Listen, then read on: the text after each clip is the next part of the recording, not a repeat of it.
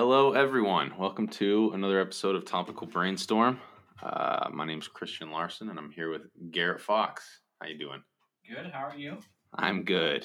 I have a dog in my lap, which is fun. Yeah, this time we're at my house, and Garrett only got here about 5 minutes ago, so Scarlett is still being a psycho. Yeah, she's nuts. Sorry. I don't know how to train that out of her. Hopefully she'll calm down. Hopefully. Anyway, we're gonna do part 2 of The Untethered Soul today. But before that, how was your week? We actually only took 1 week off in between recording episodes for the first time in a while. This feels new. It was good. I'm actually going out to dinner tonight with my parents and my fiance's parents, which should be fun. Have they not met yet? No. That's a big night. Yeah. I don't think I'm worried, but maybe. I don't know. We'll see.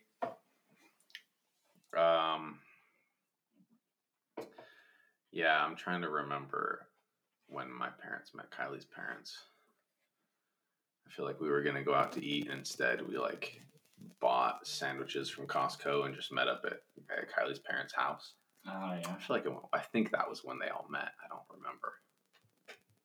My dad was talking to me like a month ago, and he's like, yeah, usually, you meet each other, you have the wedding, and then you never talk to each other again, so it doesn't really matter.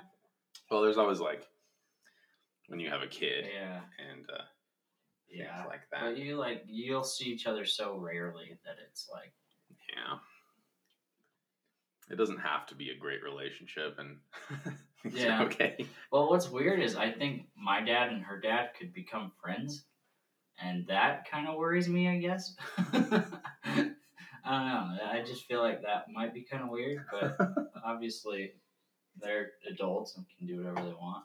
So yeah, you shouldn't stop your dad from making friends. I'm not gonna stop my. I don't need to stop my dad from making friends. Nice. Where are you going out to eat? We're going to Texas Roadhouse. Classic. Yeah. Might as well get some good food. Texas Roadhouse. Gosh, get out of here. Get those. I always want to say Awesome Blossom, but I know that's not Texas Roadhouse. Awesome Blossom. Oh, that's from The Office. Yeah. Is it Chili's? It's like yeah. It's something similar though. That onion that's dull. Yeah, the onion flour thingy. And those rolls. Those rolls are so good. Yeah, I'm not eating gluten. Oh gosh. Which I'm sorry. That's gonna be the biggest challenge. Sorry, I just brought up the rolls. Yeah, you monster. Oh man, how is that going? Is it still going well? Yeah. So yesterday I think it was yesterday. I had a job interview. No, it was 2 days ago. I had a job interview, and I pulled into Burger King and was like, "Yo, do you guys do lettuce wraps?" And they're like, "No." So I was like, well, I can't back out of this place because there's a car behind me. And I don't want to be like, well, never mind, and just wait in line until I can go. So I was like, just give me a Whopper. So I ate that, and it was so good. It was one of the best burgers I've ever had. And then the next day, it was not so good. So you're definitely noticing a difference. Oh, yeah, there's a huge difference, which sucks, but that's life. I'm impressed by you. Thank you. And your ability to I mean, obviously you're not going 100%, but even the fact that you've done it for a few weeks and you can notice the difference, it's going to make it easier, I'm sure. But and then you slip up and then it's not worth it. So, well. It's been a month. What you usually do is you cut out gluten and then you slowly reintroduce it to see if your body will be able to tolerate it. So I might try that every once in a while, But so far, not good. Well, I mean, it wasn't that bad, but it wasn't it was. So there's been times where I've had some serious stomach pains, really bad. Yeah. And it wasn't like that, but it was different. I could definitely tell a difference. Yeah.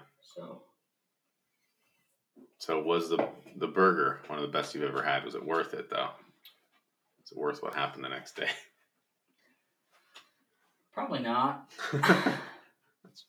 Give it a few more months, and then if it wasn't because honestly, I think it only tasted good because of the gluten in it, because of the bread. Yeah.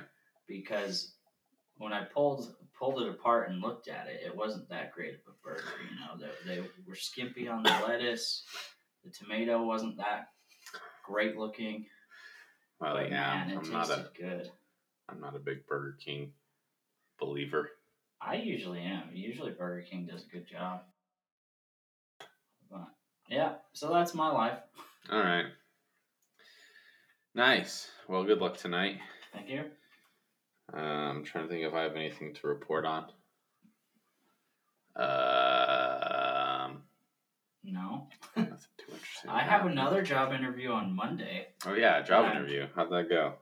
I think it went all right. They told me they were going to get back to me on Friday, but they didn't. Gosh, places suck. Yeah, they're really bad.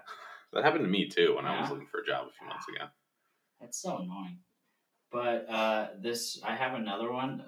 So Thursday morning, I was laying in bed, and I had woken up and was just laying there.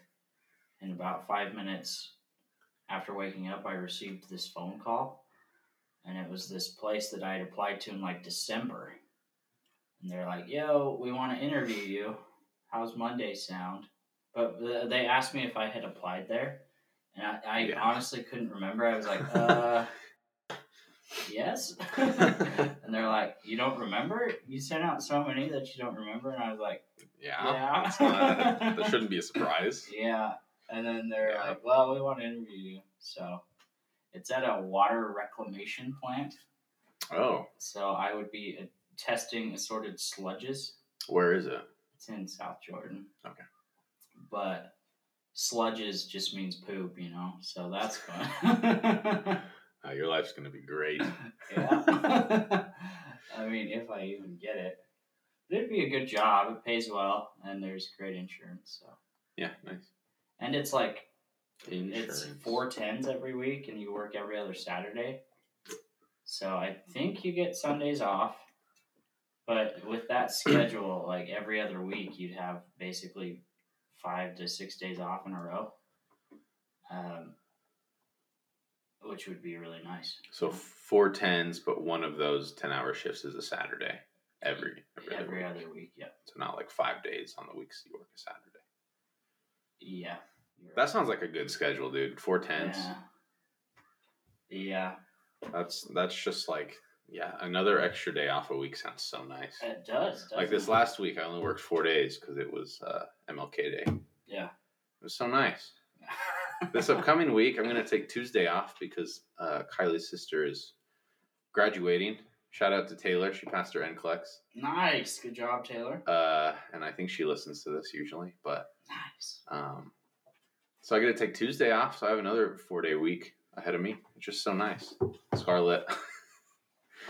Anyway, well, good luck with that. Hopefully that works out. Thank you. I do have one funny story from this week. Me and Kylie have been getting into coin collecting a little bit. Oh, really? Just right there. We found that big book. It's the 50 state quarters. We found that at DI. So we bought it, and then Kylie already had a quarter collection, and we transferred it to that one. And then we decided to buy the national park one right there. They have national park quarters? Yeah, for the last 12 years. I did not ever. No, well, they're called, really? Grab that book. I think they're called America the Beautiful Quarters. So not every state has a national park, but every state got to pick one really cool thing. Okay. Yeah, they're from so the state quarters ended in 2009. These started in 2010, and they just finished. Anyway, I have not seen some of these. Yeah, I've never seen that bat one. Yeah, some of them are. Huh. Well, the bat one's new, 2020. So yeah, it's one of the newer ones. Anyway, we had a bunch of them because we went through some poker money last summer because Kylie's family plays like quarter limit poker. Oh yeah. So this her family friend Ron has just like hundreds of dollars in quarters. So we got a lot of them. But last Saturday after we recorded, we tried to go to the bank and withdraw $300 in quarters, like these rolls of quarters. And they wouldn't let you. No, they did. Really? Yeah, it was even after the bank closed. The lady was like locking up, and she was like, "What do you guys need?" It was really nice. But we get back here and we realize that almost all the quarters were 2021 quarters, right? Nice. So they were like almost all the rolls were just like brand new quarters, and they're all the same. Like there's just one back to it. But then like out of a roll, a $10 roll, just 40 quarters, there's like one or two that are not that. So we're like, okay, do we unroll all 30 of these to try to find the few quarters that might fit in our collection? And we did. And we found like 6 quarters total. I bet the bank was pissed the next week. Which was when progress. You brought it back. But, well, yeah, Kylie was able to just like dump it into a machine. And because we were a member at America First, they didn't charge us anything. But yeah, I was like, do we really unroll all of these to try to find? And I think in the end, we kept like 6 quarters. So nice. $1.50. For $300. But that's hilarious. it was fun though. I have a coin collection from when I was a kid, and my dad used to do that. And one time he brought back like $50 in pennies. It was just this big old bag of pennies, and like went through every single one of them trying to find like the different years and whatnot. But yeah, anyway, it was. There's some of those pennies and like other rare coins that are worth some serious cash. Too. Yeah. Which is weird because you'd think a penny would be worth, a penny. Yeah. But well, hopefully someday my great grandkids can sell it and buy themselves a boat or something. That'd be cool. Anyway, I guess we better get into the chapter now. Unless you have something else interesting to talk about. Okay. All right. So part 2, The Untethered Soul. The title of this part was Experiencing Energy. And there were 3 chapters. The first was called Infinite Energy. The next was The Secret of the Spiritual Heart. And the last one was Transcending the Tendency to Close.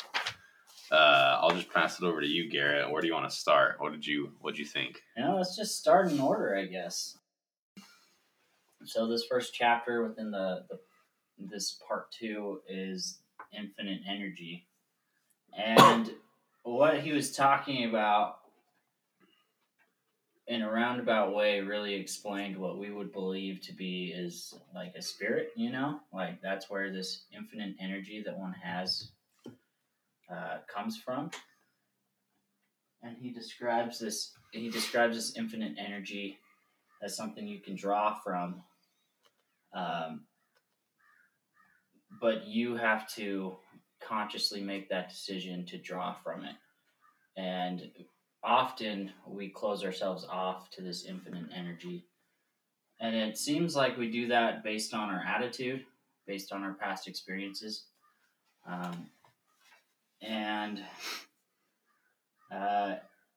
One point that he mentioned that I really liked was that perception takes energy, which is totally true. He equated that with like the senses, with our senses.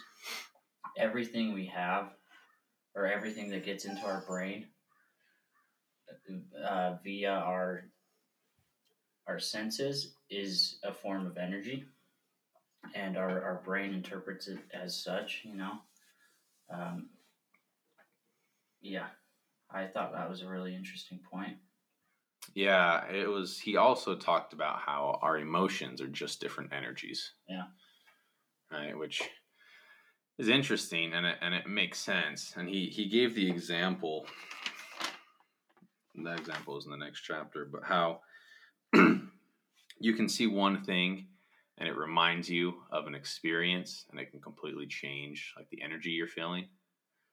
And we'll get into that a little bit more in the next chapter. But yeah, the idea that all our experiences and our senses are just taking in, they're bringing experiences. Our eyes are, it's not like we see the world through our eyes. It's like the world comes in through these electronic things, our eyes, Yeah. and they reflect. They like go into our seat of consciousness, and then we interpret that.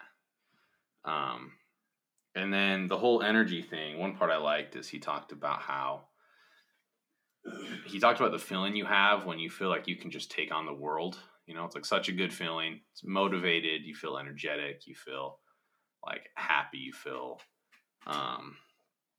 enthusiastic. He makes the claim that you can feel that 24/7 if you just like keep your heart open to experience and everything. Yeah, one thing I found kind of funny was he kept being like, just gotta stay open. You just gotta stay open. And I'm like, okay. Like, I mean, that makes sense. I feel like a large majority of how you perceive life is just based on your attitude, which is what he's getting at. Yeah. But it's just so funny that he's like, you're just limited by your ability to stay open. Which I think I found it funny because of the frequency with which he stated that. I literally wrote that down. I wrote my thoughts on the chapter. He just kept saying never close to the point where it was annoying. Yeah. He just speaks in such definitive terms, you know. He's like, this is the most important thing for your life and your spiritual growth. It's just don't close. Just stay open. Like the first half of that chapter, he said, just stay open about 20 times. The second half, he said, never close 20 times. Yeah. It was like, okay, how? How do we do that? But to be fair, I think he's right. It was just kind of annoying, you know? Because I do think that a large part of life is just how you take it, you know? The people I want to be around are the people that they're fun to be around, even when they're in a situation where it's not fun, you know? Yeah. Another thing that I did like from that chapter, he said, the idea of staying open, it's like, you know, staying open to new ideas, new experiences, new people. And I like that idea. And then he talked about how a lot of people live life very closed off, and it's as if you have prerequisites to enjoy anything, you know, prerequisites to enjoy your day, which is a bad idea. Why have those prerequisites? Why close yourself off to new things that could be great? And even if they're not great and you're open to them, you're going to learn something from it. But I did like that idea. Like, why give yourself that limitation? Why close yourself off to something new before it even happens? Yeah. And I mean, I also have an issue with that, but I think I'll want to get more into that in the next chapter. But yeah, it was overall, I mean, it's a good idea, you know? Yeah. Well, yeah, I think that all of us do that more than we think as well. Like, as I was reading this, I just kept thinking about work, and I was like, man, this is me. I'm just not, especially lately, I just haven't been happy at work. Mm-hmm. And a large part of that is because I've closed myself off, and I haven't allowed myself to just be happy at work, which is, you know, that's mostly on me. Well, soon you're going to be, you know, analyzing sludge, so that'll be way better. Maybe. You're looking at a possible sludge analyst here? Sludge analyst, yeah. Okay, so the next chapter, again, I thought was pretty related to this one. Man, you just need so much attention. Why do you want so much attention? I'm talking to the dog, just so everyone knows, not Christian. All right. So the next chapter, I'm going to try to explain the idea he gets across. Yeah. But I have a lot of thoughts on this one too. He talks about your heart and how your heart is just a valve of. I'm not going to do this justice because I don't really like this example all that much, but he does. So he talks about how your heart is an energy center, and it's as if you're in a car driving down the freeway and there are just trees, you know, you see trees passing and you don't really focus on the trees. You just see it for a split second and it goes past and you move on to the next tree. And that's how it sounds like that's how he thinks we should all live our lives. That every moment and experience should be just like a tree that passes through our heart and our consciousness or whatever, and then we move on to the next thing. And if we don't let any of those trees stay in our mind, we can be more fully present in every passing moment. But he talks about how negative experiences happen, and then we get an energy bubble, term he used, and how that bubble, just like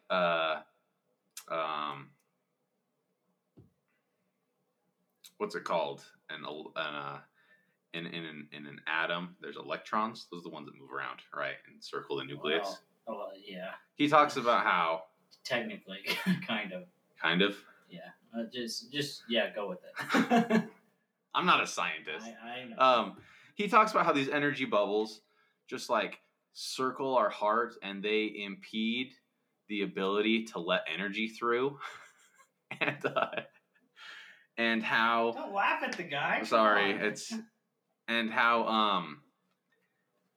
how we hold on to some of these things forever, and it impedes our energy, and it reduces our ability to be at that state where we feel like we can take the world on, that ideal state in his view. We also do that to good memories, and we cling on to those because we don't want to forget them. And doing both of those things doesn't allow us to be at our ideal state, which is, as I said before, when you're like in a car driving on the freeway and you're seeing trees and they're passing you, and those are moments, but you can be present in each individual moment. How did I do explaining that? I thought you explained that really well. Okay. Yeah, in my mind, like, as I was reading this, I couldn't get past the heart thing for a long time because I just felt like it wasn't a great analogy. And then when I finally decided to just think of the heart as a metaphor, for your energy center, I was like, okay. Well, yeah, you shouldn't. Yeah. I just was thinking about it so literally. This guy's not a doctor. This guy's not a doctor. Yeah. So,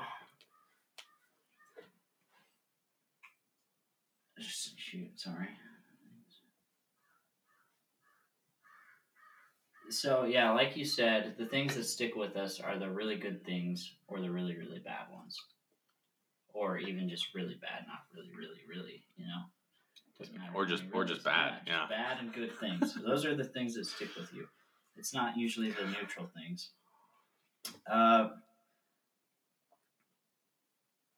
So I was thinking about this in terms of sensory adaptation. Do you know what that is? No. So it's basically like if you wear a hat, for example, eventually you feel the hat when it goes on. Okay. And then your body eventually stops sending signals to your brain saying that the hat is there. But your hat... So you really you feel the stimulus when the hat goes on and when it comes off. And that's kind of like what he's talking about, at least in my opinion. Like when you're driving down the freeway and there's trees passing, eventually you just kind of forget about the trees, like you've adapted to them. Which this isn't a great analogy because in his view, that's when you're most present. In my mind, it's not. It's like when you've adapted to that stimulus. But that's why we remember good things and bad things, because they leave that lasting impression on us. It's like taking the hat on and taking it off.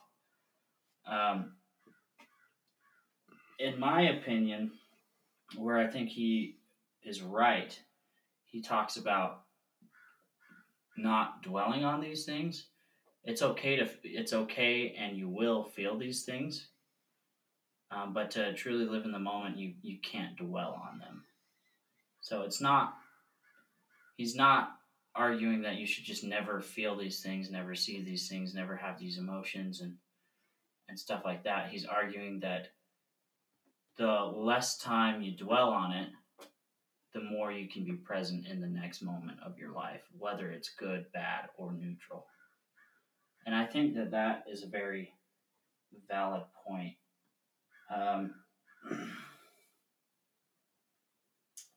And when you can actively, step back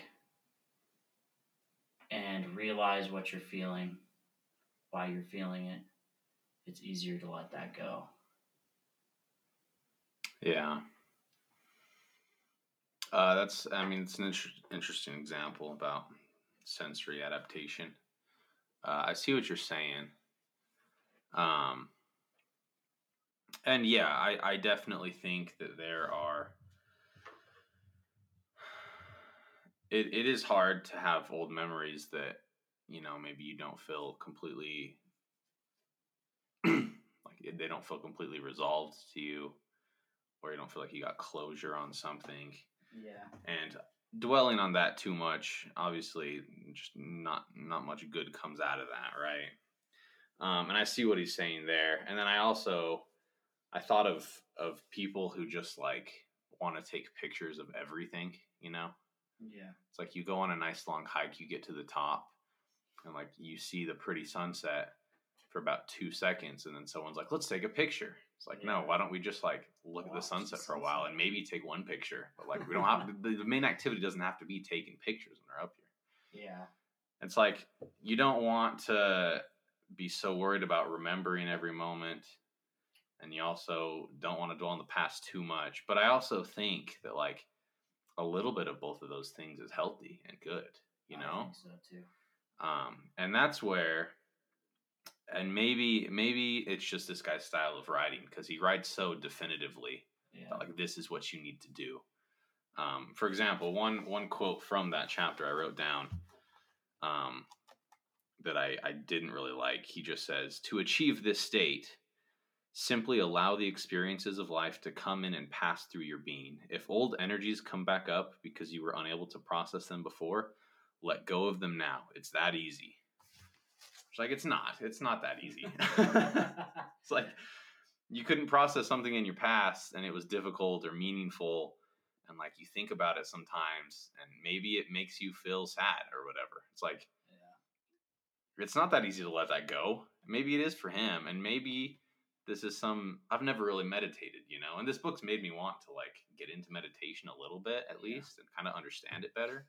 And maybe there's something to that, maybe I'm just dragging myself down by remembering things and people in the past that, are just like some unresolved stuff. But like, I just don't know if I fully agree with him, And then he says it's just easy. It's like, my thought is this guy has potentially never met anyone in his life who's ever gone through something terrible or really difficult, It's like, you were in an earthquake or a car accident, or like someone who got like raped. It's like, oh, it's that easy to just let that go. It's like, that's just not realistic in my mind. Yeah. And, I think the more that this is practiced, this idea, the easier it probably becomes. To be fair to him, he's probably been doing this for many, many years. True. And for him, it probably is that easy. And he probably has seen a lot of people. He seems like one of those types of gurus that people would call up, and kind of like a therapist, and then he'd help them let go of things. Have you looked up? I just looked up pictures of this guy right here. Yeah, I've seen him. He's got white hair. He's old now, but he's got a comb over, a mustache, and a ponytail. So pretty stereotypical image there. That's very funny. But yeah, I've meditated a little bit, and it's a good experience. I feel like for those that don't believe in God the way we do, it's like equivalent to prayer for them, kind of. And honestly, I think that there's good found in both things. Usually with prayer, you're addressing, a God. Whereas in meditation, you're usually focusing, if I understand it right, you're focusing on yourself and your inner energy and your breathing. And I think that there's merit to both, and they're both very helpful. Yeah, that's my my thoughts. Yeah, like I'm probably not giving him enough credit. And I can see how a lot of these ideas are, could be life changing to the people, right? I just feel like there's so many people that have such a hard time letting things go that just frankly don't matter. Some things do matter, like you said, that would be really hard to let go. And then some people just hold on to things that really don't. They're just so inconsequential. And those things should definitely, I feel, fall by the wayside. But I think there's real power in learning to let go of bigger things as well that maybe do matter. And that's probably when true forgiveness for however you've been wronged can come, you know? Mm-hmm. Yeah, that reminds me of one part I liked in the last chapter of this part, chapter 7, transcending the tendency to close. He gives the example of a coworker stealing your pencil, which I liked. I really liked that. And he kind of brings up this idea of being centered, and it's just to not let things bug you, basically. Not let things really get you down or whatever. And again, like I mentioned, I think certain things happen in this life that are just hard, you know. Yeah. But for little things like what you just said, he gives this example of a coworker stealing your pencil, and you can make the decision. Like every time you look down to grab your pencil, and it's your second favorite pencil because your coworker Bob just stole your best pencil, and you know it. Like you can choose to be like, I hate Bob. I hate this pencil. I want my pencil back. Or you can make the other choice to just be like, it doesn't matter. I'm not going to let that emotion influence how my day goes. I'm not going to let that emotion influence, as he would put it, my positive energy, right? And there's a lot of power in that, I feel like, because it is so easy to just get irritated about dumb little things. Yeah, and I think we're all guilty of that as well. What I feel, or what I think is very important that you mentioned, that he also mentioned, is you still feel the emotion. You still feel mad at Bob for stealing your favorite pencil. It's your choice whether or not that bothers you, though. Yeah. Scarlett has something to say. I thought that honestly this chapter was like the meat of the part. I agree. And this is where I feel like if you did the things in this chapter, I feel like you could see some real growth.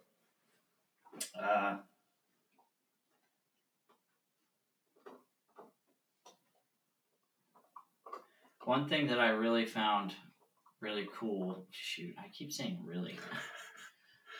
That's really, one thing really bad. That I liked in this chapter that he talked about was the fact that we no longer, at least in our country, as human beings, have to worry about like where we're going to get our food, how we're going to survive, our shelter. The majority of us don't have to worry about that, and I realize some do, but most of us don't.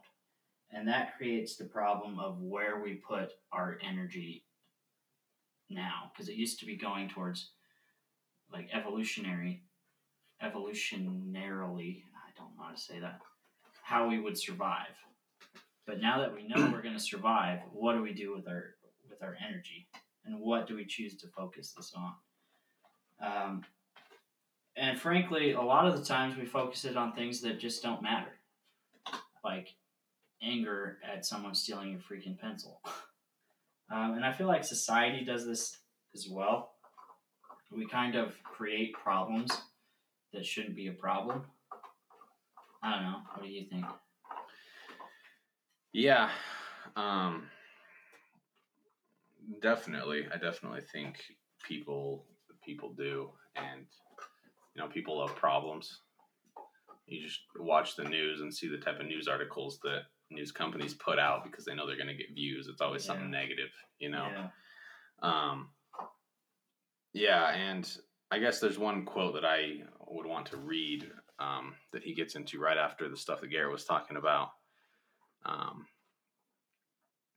He talks about how we use those survival instincts to protect ourselves, you know, and it's usually more of an emotional protection at this point. Um, and we're protecting the vulnerable things about us, the things that we're self-conscious about, the things that we don't really like. And he says, if you don't really want it, then don't protect it. Which I really liked, you know, it's like we take these great lengths to not let people see our weaknesses. But it's like, if it's a weakness, why are you trying to protect it? Why not just like be open about it and talk with people about it, get advice and improve and stuff like that. It's kind of the way I took it. Yeah. But I like that idea. And then the one other thing that probably my favorite idea from this whole part, he says, if you protect yourself, you will never be free. Sorry, that's not it. The next part. At the end of the day, whenever someone asks, how was your day? A normal response is not too bad or I'll survive. What is this telling you about their view of life? They see life as a threat. A good day means you've made it through without getting hurt. The longer you live like this, the more closed you become. I liked that. And I feel like my go-to response is not too bad. When someone asks me how my day is, not too bad. And I feel like that's a pretty optimistic, pretty positive response.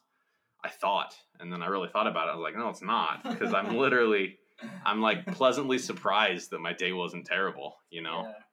Sorry, my dog's what's funny is, like, when you say that to people, they don't take it that way, though. Yeah. Which, if everyone did,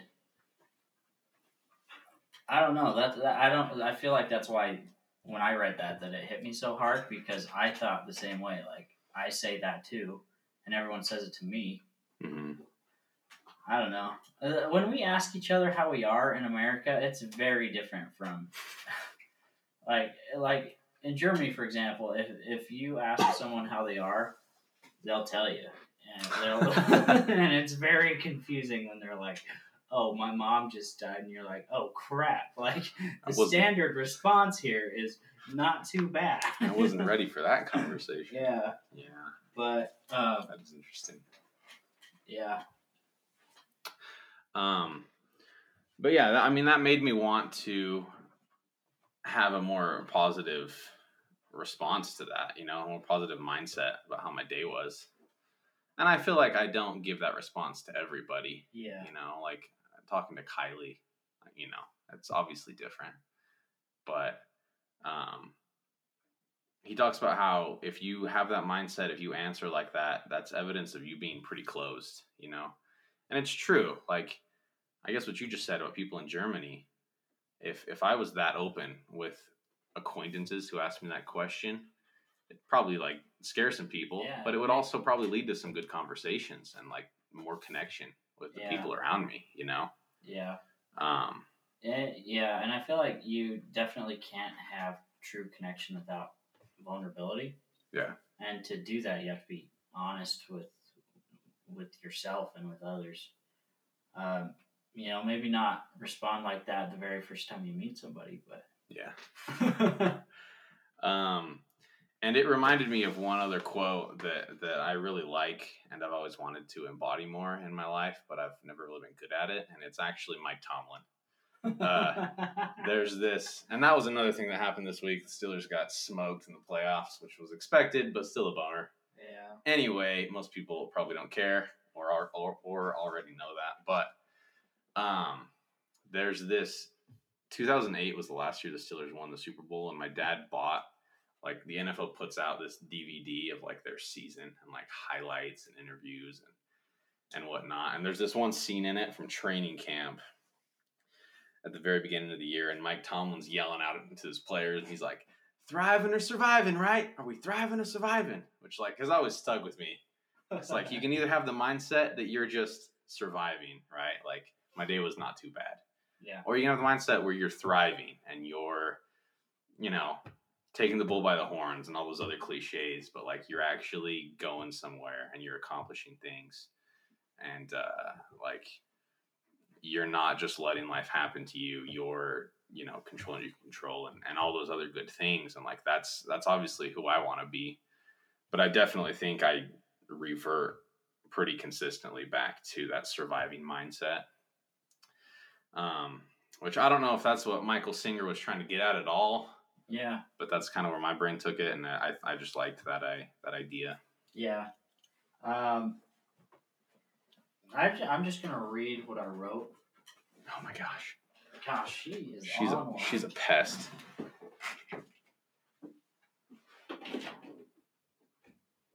Bye, Scarlett. Problem is, she's gonna go up to our bedroom door and just go whine outside our bedroom door.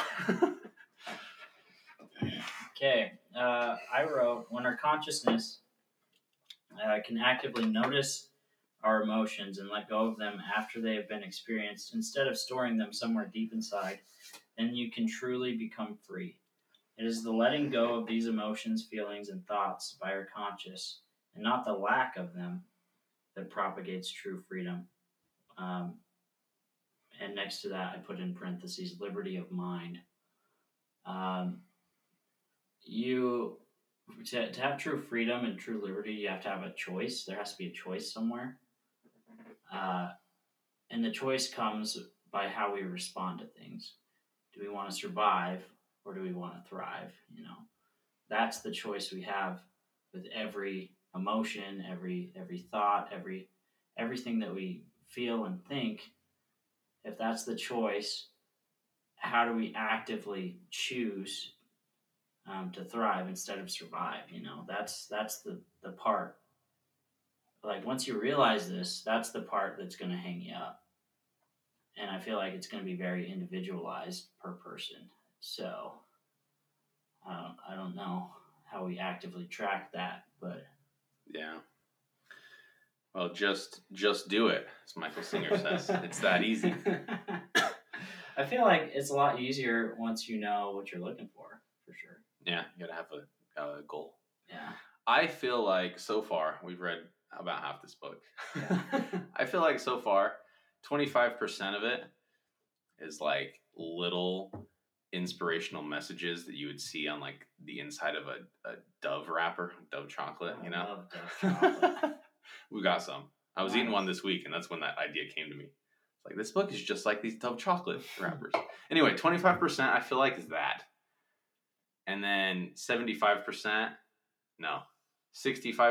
is him repeating those ideas with slightly different words. And then 10% is just like really nice and really profound.